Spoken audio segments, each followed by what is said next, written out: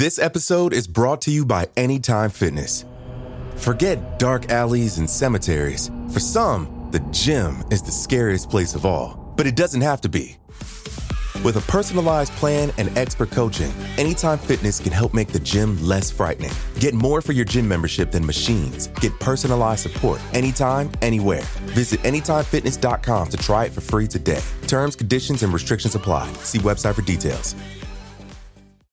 It feels like we're all being told to go on this diet, take that supplement. Ozempic will give you depression, but you know what'll cure that? Weed. Or you could try to balance your hormones. At Science Versus, we're like... What the f*** is going on? Forget the crap online and listen to Science Versus. Just the facts. Oh, and a bunch of stupid jokes. What is a ghost's favorite fruit? Blueberries. That's Science VS. New season out on Spotify soon. Due to the graphic nature of this murder case, listener discretion is advised. This episode includes dramatizations and discussions of murder and assault that some people may find offensive. We advise extreme caution for children under 13. At the end of 1969, the so-called Summer of Love had just come to a close in horrendous fashion. The aura of peace and freedom was shattered by the brutal rampage of Charles Manson and his family. Los Angeles was on edge. Who knew what horrors could come next? White-winged dove, 7:15 a.m. Mulholland and Beaumont. Whoa, slow down, there's people on the road. Phew, that could have been really bad. These trees are tough. Oh my God. Lady, are you okay? Were you climbing in that tree? Oh my God, you've been brutalized. In Los Angeles on November 16, 1969, a birdwatcher found the body of a young woman entangled in the trees and brush off of the side of Mulholland Drive. It was becoming more and more common for murdered young women to be found in L.A. However, a key detail makes this case stand out from the rest. The victim had no identifying markers at all. No wallet, no ID, nothing. The mystery of this young woman, referred to as Jane Doe number 59, would stretch out for decades and become one of the most infamous cold cases in the world.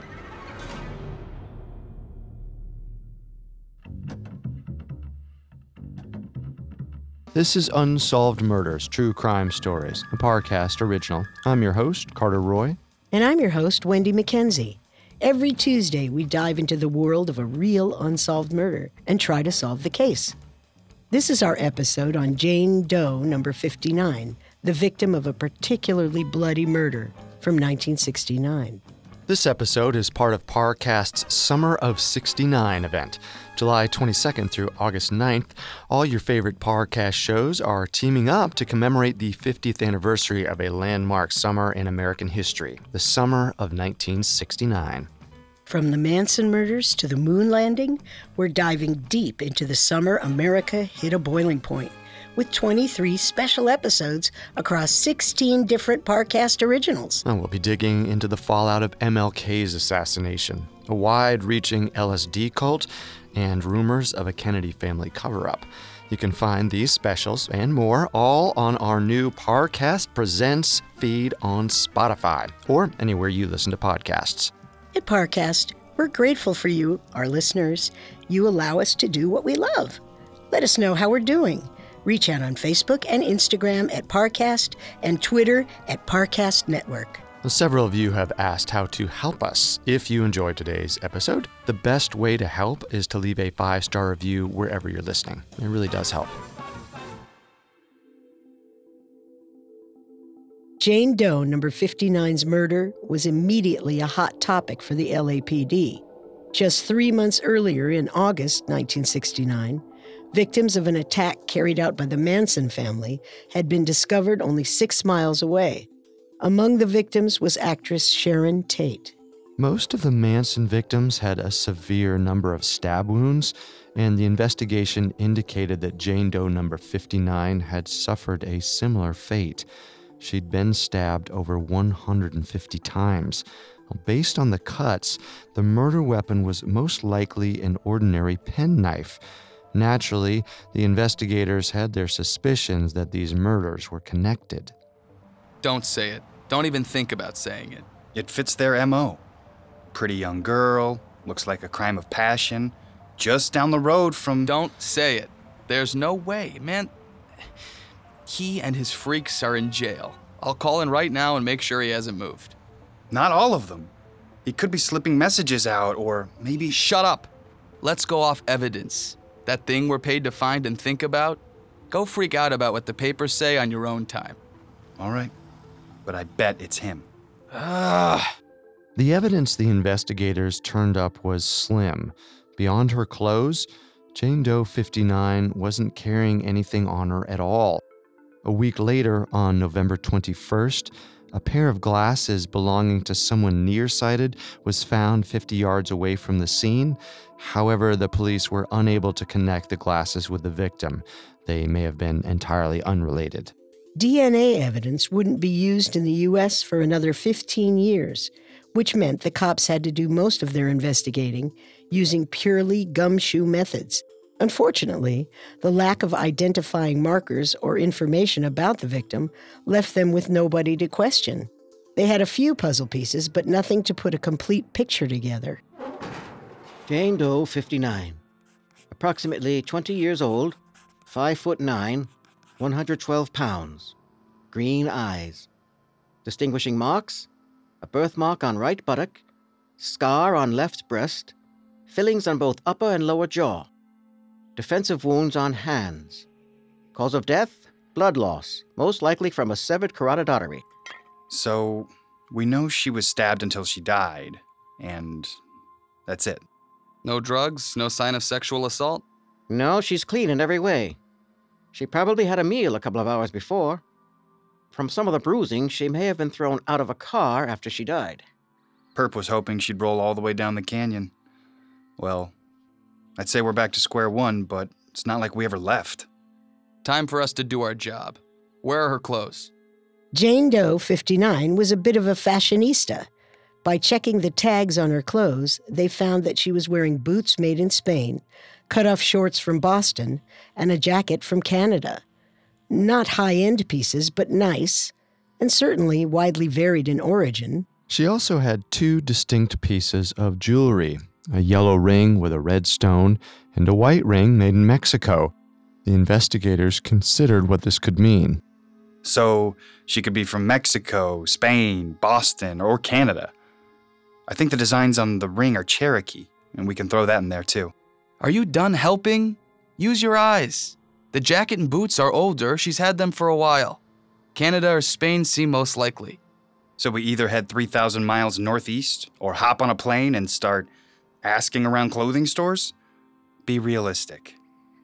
I know you don't want to hear it, but we should talk to him. Fine. Yeah. Let's talk to Manson. Given the nature of the murder, investigators had practically no leads to follow up on. They were grasping at straws. The closest thing they had to a clue was the fact that the Manson murders had occurred near where Jane Doe was found, and that the Manson murders involved a copious amount of stabbing. Charles Manson was then the only connection that they could think to follow up on. In November of 1969, Charles Manson was already in custody for stealing Volkswagens and turning them into dune buggies. Although his reputation had preceded him among the LAPD and the public, he was the prime suspect for the Tate murders and the subsequent string of deaths at the Manson family's hands. Most of the members of his family were still at large and wouldn't be apprehended for another month. Manson was no stranger to the interrogation room, but at this point he hadn't quite gone off the deep end. He still had his rock star looks and some friends in the community. The investigators brought in the forensic drawings of Jane Doe to try and jog Charlie's memory. You do this drawing? It's cool. I know a guy who could probably flip this. You want her hanging up in the man's office. You want to make a little cash. See why I didn't want to do this? This girl was found on the side of the road, Charlie. You know about her? Found me on the side of the road once. Good place to be. Better than the middle. She's dead, Charlie. Stabbed. 150 times. Why did you have your people do that? Man, I didn't have my people do anything. We're all operating on a higher power. You ever feel the power flow through you, then into him, then into me? Let's try again. Do you know who this is? Look close. Maybe. I think I know her. For real, you draw this? Who is she, Charlie? Where have you seen her? Ask me again later. Like the 8-ball, results hazy. Ask me again later. Give me a name, Charlie. All right. We can call her Tabitha. What do you know about Tabitha? She was cool, man. She had these crazy clothes. She helped out the poor, then she died, you know? You know all that? Yeah, it's in the book. She died and everyone got sad. Then Peter showed up, my disciple Peter, and he clapped his hands. And she stood back up. Watch this. She'll be up and kicking now. Go and check for me. Son of a... He's talking about the Bible. All right, screw it. Get him out of here. See you again, guys. See you down the road. Oh, and let me know what you call that drawing. So, what do we got? Nothing. We've got nothing. With Manson not shedding any light on Jane Doe number 59's identity, the investigators had exhausted their last avenue of inquiry. They had no solid leads to investigate at all. The case had stalled completely, so they decided to look into old case files to see if they could find any other murders with a similar MO.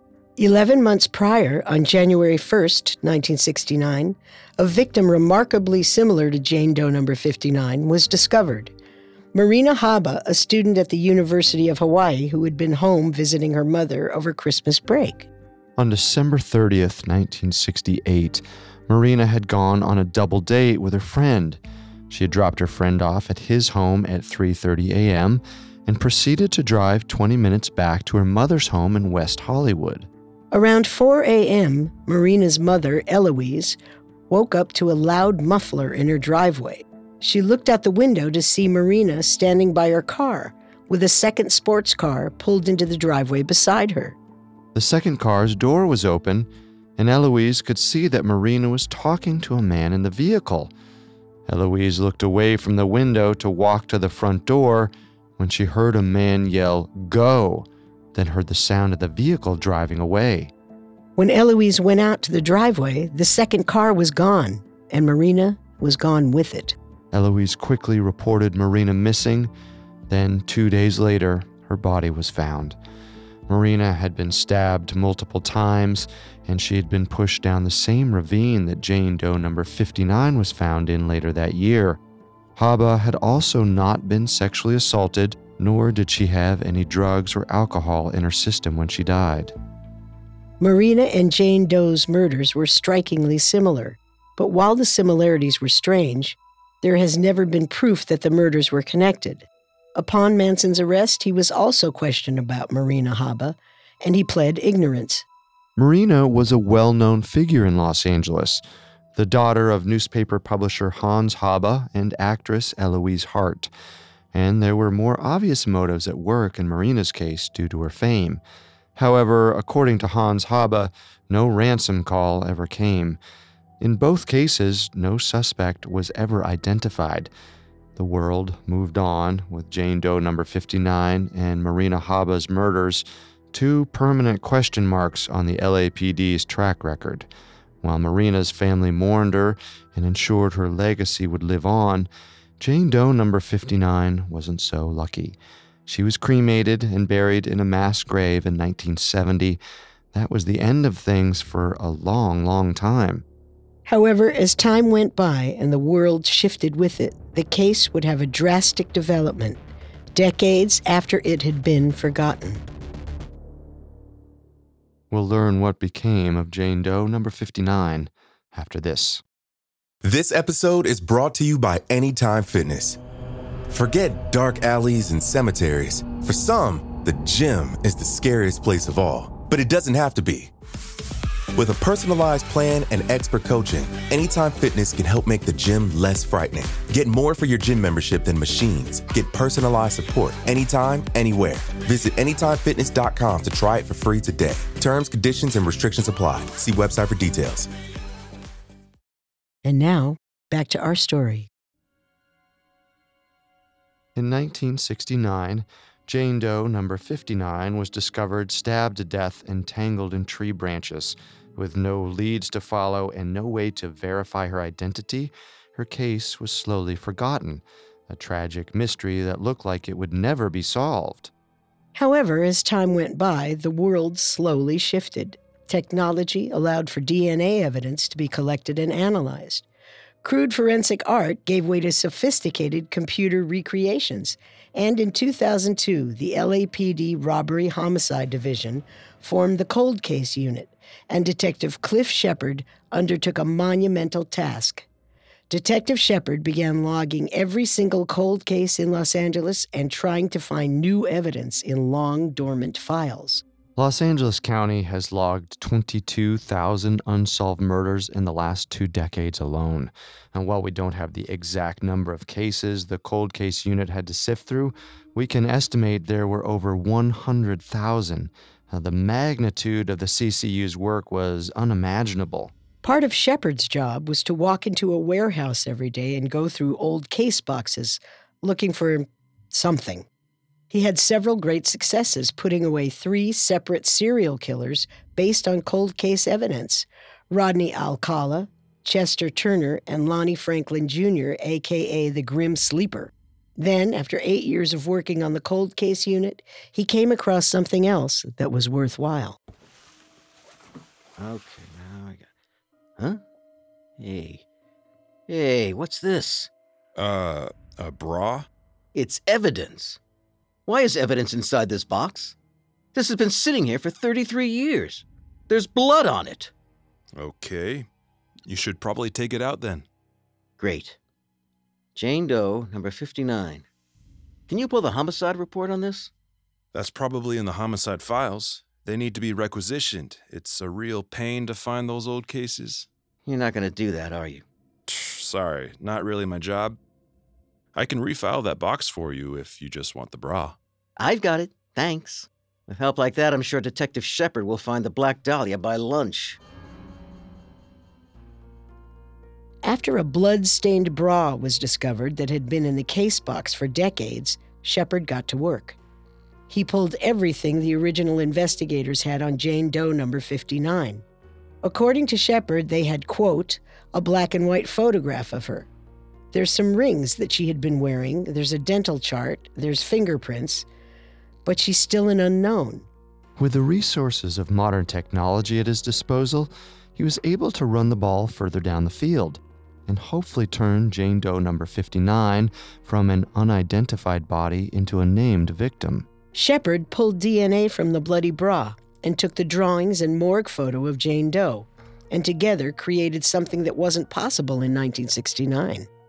A full-color, computer-generated composite photo, something that would make her much more recognizable than the forensic art created during the original investigation. On top of that, Shepard got to work developing a forensic profile on the DNA from the bra. If any family members were looking for her, they could submit their DNA and see if there was a match. Compiling all this information together was the lifeline this case needed. Shepard wanted to make it all public as soon as possible. However, he ran into an unfortunate reality. Nobody wanted to post a post-mortem photo online. It took Shepard years of hustling, cajoling, and begging, but finally, he was able to convince various missing persons databases to post Jane Doe number 59's photo and info. The profile went live in 2010, 8 years after Shepard pulled the box out from the archives. This threw up another obstacle in Shepard's investigation. Shepard made the information publicly accessible, casting the widest net he could. But the world is a big place. Just like Jane Doe number 59 had depended on him to pull that evidence box out, Shepard now depended on someone out there to uncover the profile he'd struggled so hard to put together. someone who had been missing Jane Doe for over 40 years. By creating a high-quality forensic photo and DNA profile, he'd made a major stride forward in this cold case. But now he needed help. He needed someone out there to recognize her. The weeks of waiting turned into months, then years. In 2012, after 37 years on the force, Shepard sat down to give an interview to LA Weekly. Reporters discussed what it must have been like for him to retire. Cliff's record is astounding. Rodney Alcala, the Grim Sleeper. He looked into forgotten mysteries and discovered answers many had long thought lost. You must be proud of him. Detective Shepard just wants justice for these people and to finish these stories. Some of them are horribly tragic, and they almost started tearing at his heart right there. Those cases he'd make notes on and say, "I've got to get back to this one." To suddenly stop. For a man like Detective Shepard, it's a void. He's not sure what he's going to do after this. Well, that's the life of any detective, but especially one of Shepard's stature. For every case he cracked, there were 10 that would be passed down the road. And you have to imagine that Jane Doe number 59's face loomed large in his mind. For 2 whole years, the profile had been publicly available, and nobody had come forward. He'd done what he could, but apparently nobody was trying to find her. He told a reporter, quote, "There is a time to go, and although I would like to continue some, especially working on some of the cases that really bothered me, at some point I have to give it up and pass it on to others." Detective Shepard felt like he had done all he could, and that it was time for him to pass the baton to someone else. So when Detective Shepard retired in 2012, Jane Doe number 59 sat unidentified on the internet with her last champion moving on. It seemed the case would never develop until 2015, 3 years later, when an important pair of eyeballs spotted her information on the web. Hildy, I just got your email. Let me open it first. Hurry, Elsa. I need to make sure I'm not crazy. What, these drawings? What am I looking for? Oh. It doesn't look like her, right? 2 old friends in Canada had been swapping emails for years, sending forensic drawings of unidentified murder victims, hoping to come across someone they knew. We'll refer to them as Elsa and Hildy for the sake of their privacy. Well, Actually, where did you find this? Never mind. It's not her. I'm sorry to bother you. Wait, hang on. I'm on the website this drawing was from. I just want to see what else they... Oh my god. Did you see this picture? They say they put it together from the drawings and a morgue photo. I think it's her. Reed. Oh my god. Reed, we found you. In 2015, the 2 friends came across the profile that Shepard had struggled to get online. The profile closely resembled a mutual friend who had gone missing decades earlier, and they had been searching online for profiles like this ever since the internet became mainstream. They called another old friend, Ann Jurvetson, and showed her the information where she could submit her DNA. Ann sent in a sample of her DNA, and it came back as a strong match to Jane Doe number 59.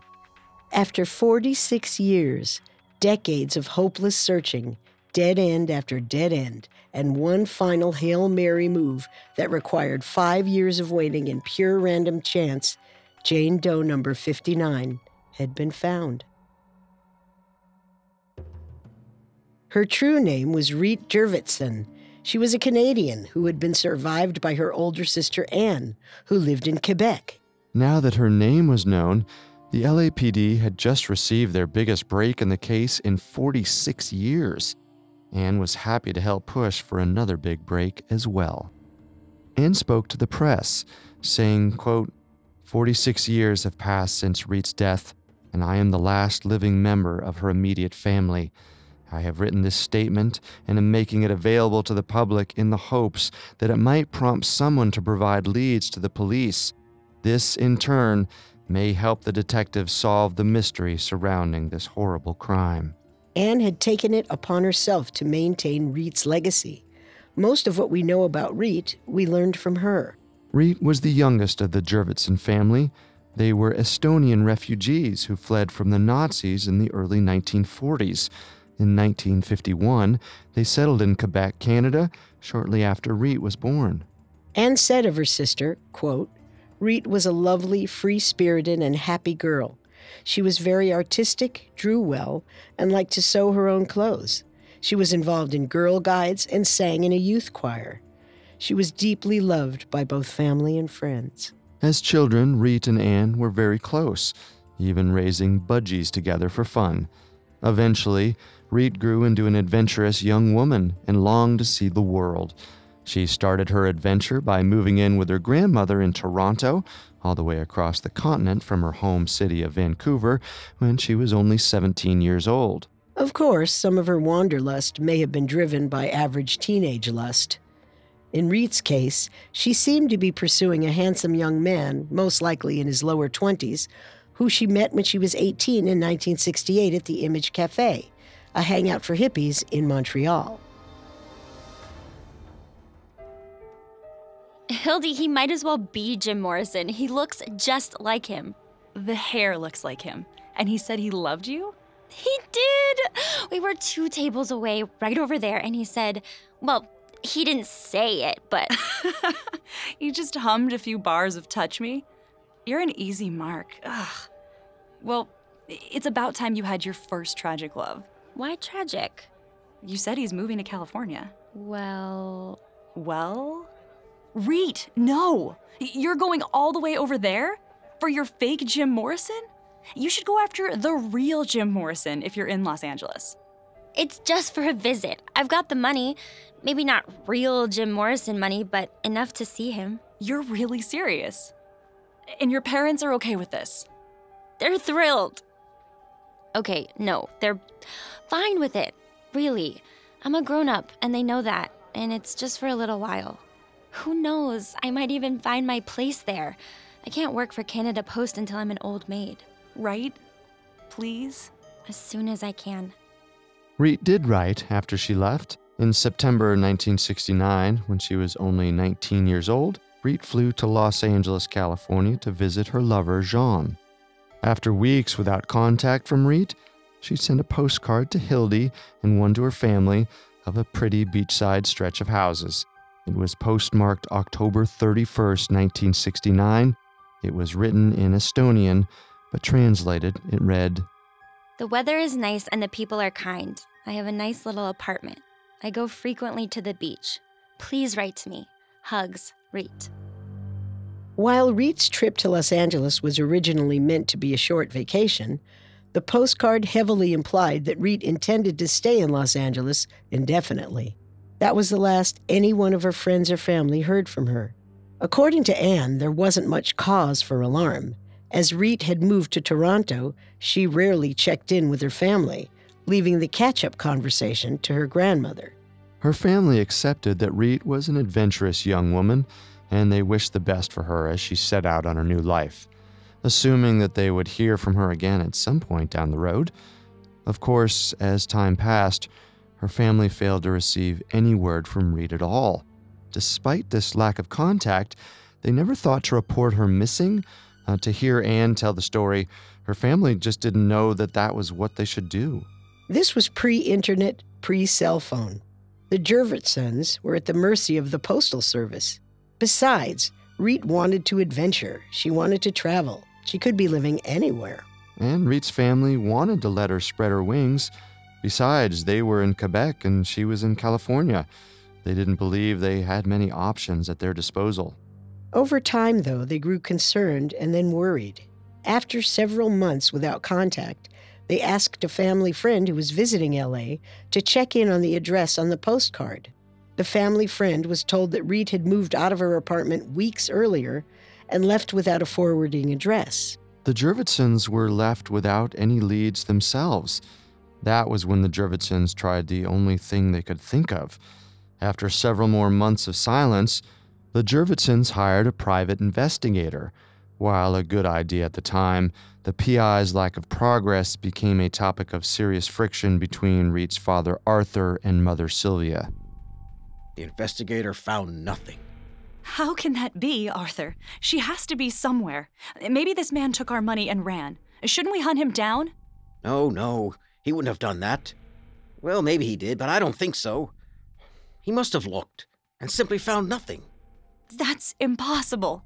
Give me his name or his number. I will give him a piece of my mind if he thinks nothing is acceptable. Let him work, Sylvia. Patience. He could still be down there finding her. The whole adventure with a private investigator is a strange addendum to this tale, and one that has puzzled Anne as much as the rest of the family. It's difficult to figure out what exactly the investigator did.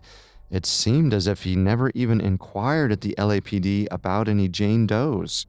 Although Anne thinks it's also possible that the investigator did check the LAPD's Jane Doe files, and he was simply unable to recognize Reet from the original forensic drawings. Nonetheless, the Jurvetsons' efforts to find Reet had been in vain and caused even more heartache. And as all their efforts were done in vain, only one last clue would help point this case to its conclusion. We'll discuss this clue after this. And now, back to the story. Reet Jurvetson's body had been discovered on November 16, 1969. However, as her body was unidentified, her family searched for months, having no idea she had been harmed at all. After a family friend and a private eye had both run into dead ends tracking Reet, only one other clue to Reet's whereabouts would show itself. This clue came from Reet's friend Hildy when she encountered Reet's Jim Morrison, a man who she believed was named Jean, in 1970, not long after Reet's death. Jean? You're back in Montreal. Where's Reet? She decided to stay. She's a real California girl. Huh? But I thought she was, with you. Oh yeah, she was with me for a couple of weeks, and then she left on her own. Everything's fine. She was happy. What's she doing now? Is she making it big as an actress? Not sure. Gotta run. I've got a thing. But wait, where's Reet staying? Can I write her? Dunno. Bye. The few recollections people had of Jean were that he was always on the move. He would never sit still. No wonder Hildy found him so hard to pin down. That was the only hint Hildy had at Reet's whereabouts until 2015. Reet's absence haunted the Jurvetsons and her friends, and said, quote, "Eventually Reet's name never passed my father's lips. My mother each year would write Reet a birthday card. I found them in her drawer. She would write Reet's name followed by a question mark, as if she didn't know where to send the letter." Then, through pure random chance, as they searched the web in 2015, Hildy and Elsa found the profile that Shepard had dedicated so much time to. Anne had found her missing sister, but several other questions remained unanswered. With Reet's identity now discovered, Luis Rivera of the LAPD Cold Case Unit was put in charge of the case. To this day, Rivera is responsible for tracking down Reet's killer.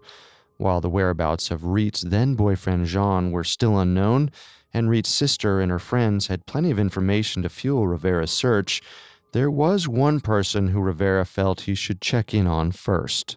At 82 years old, Charles Manson had kept the public just as enchanted and terrified as he did in 1969. I told you we'd do this again. You ever get a name for that drawing? Detective Rivera sent me to tell you her name is Reet Jurvetson. She was stabbed 157 times in 1969. Ah, man, look at that. You redid the art and took the art out of it. My guy won't buy this one. You have the old drawing? Reet Jurvetson, Charlie. She was 19 years old. She was from Canada. Hung out with a guy who looked like Jim Morrison. You think I'd chill with Morrison? Sorry, man, you can take the doors out of here. You know what? I believe you. You should all believe me, man. I never lied. Truth will set you free. I'm just waiting for it to turn the key. Manson would be freed the next year when he died in 2017. In the meantime, Rivera had finally crossed Manson's name off the list. He confirmed publicly in 2016 that Manson had given them no new leads.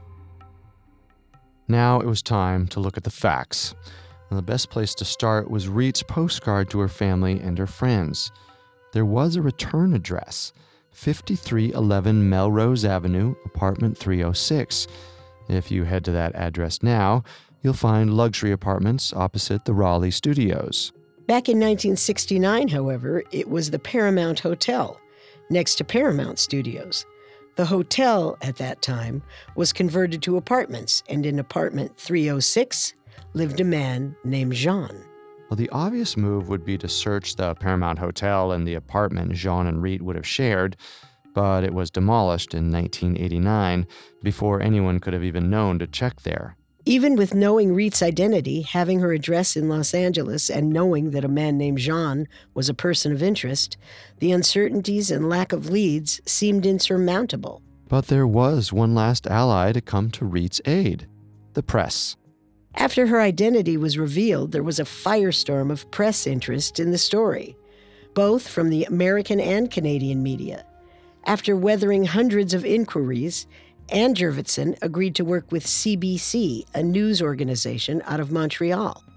The CBC team got to work immediately and discovered there was another person in Montreal who knew Jean, an artist named Paul Robert.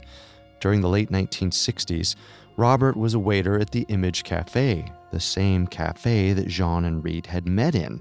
However, nobody had heard from him since at least 2007. In 2016, CBC managed to track down Paul Robert, the last thread to tug on for Jean's whereabouts. He was still an artist in Montreal. If Robert's memory of Jean was vague, it was at least suitably poetic. Robert described him as angelic, with a face that seemed to come out of shadows. Robert specifically remembered him always wearing a white shirt and denim jacket. With Robert's help and Hildy's input, a forensic drawing of Jean was completed and presented to Luis Rivera. The LAPD released the sketch of Jean, handsome with a truly striking resemblance to Jim Morrison, on September 16, 2016. And that is the last bit of progress that has been made on the case of Reed Jurvetson. The sad truth of Reed Jurvetson's case is that the odds of finding her true killer and bringing them to justice are slim, even with all the incredible breakthroughs and luck that came with discovering her identity. There are three possibilities we can latch onto. One, the obvious theory, is that Jean killed her. Even though Rivera hasn't yet elevated Jean beyond a person of interest, his theories tell a different story. According to Rivera, the fact that Reed was stabbed 157 times indicates either a maniac or a love gone wrong. We know that Reed was at least romantically interested in Jean, although reports vary about the intimacy of their relationship. Who knows if it was a serious love, or if Reed's travels to California were merely the impulses of a bored girl. While Jean's response to Hildy was cagey, we also know that he was generally a hurried person, and from Hildy's recollections, she ran into him randomly. He may have been in a rush, or he may have been dodging her. We could also read the fact that Jean never reported Reed missing as a point against him, but we don't know if Reed had moved on from his apartment before her death. She may have just wanted to live somewhere else, and Jean didn't pursue her. Either way, he's the main person of interest to the LAPD, and the one lead they're still chasing down, so he goes to the top of our suspect list. Another theory, one that will probably never die, is that Manson was lying about his involvement with Reed's death. There are rumors that Reed spent time in places like Spawn Ranch, the base of operations for the Manson family, and even that she was a witness to another Manson murder. But these are all unsubstantiated. On top of that, beyond the location and general time frame, there's almost nothing material to connect Reed's death to the MO of the Manson family. Well, Manson ordered his family to kill people who had slighted him in some way, or in order to make a statement. The family also never made an effort to hide the bodies, which doesn't match with Reed's killer trying to hide her on Mulholland Drive. On that note, the LAPD hasn't fully ruled out his involvement, and with Manson's death in 2017, we may never get a full answer. The last possibility is that neither Jean nor Manson had anything to do with Reed's death. Considering Marina Haba's similar death 11 months before Reed, there may have been a serial killer involved in both murders. Once again, there's no way to firmly connect the two crimes. Right now, their similarities are merely a gruesome coincidence. We have so little to go on for these theories. Other than the postcard she sent to her family shortly before her death, we don't have any information about how Reed spent her final days in Los Angeles. Nobody has come forward to say they knew her since her identity was revealed. She's almost as ghostly a presence in this story as Jean. We know she was in L.A., and we know what fate befell her. The rest is lost to time. What is left over is the constant feeling of loss and guilt that Reed's friends and family felt. Soon after Reed was identified, Ann Jurvetson's daughter brought her 2 budgies, similar to the ones that Ann and Reed kept as children. Anne named the budgies Buenos and Dias. As she looked at the birds, they reminded her of her long-lost sister and wondered if there was anything else she could have done. We may never know. With all of that said, I think the most likely suspect is Jean. He was Reed's only contact in L.A., and if anybody knew what had happened to her, it would have been him. I agree. Even if Jean was not directly responsible for Reed's death, he would most likely have been the person who introduced her to her later murderer. This case hinges on identifying Jean, which may never happen at this point. Well, the investigation is still open, and Ann Jurvetson still tends ReedJurvetson.com. The picture of Jean and Luis Rivera's contact information are on there too. If you or someone you know recognizes anything we've told you today, please reach out to Detective Rivera.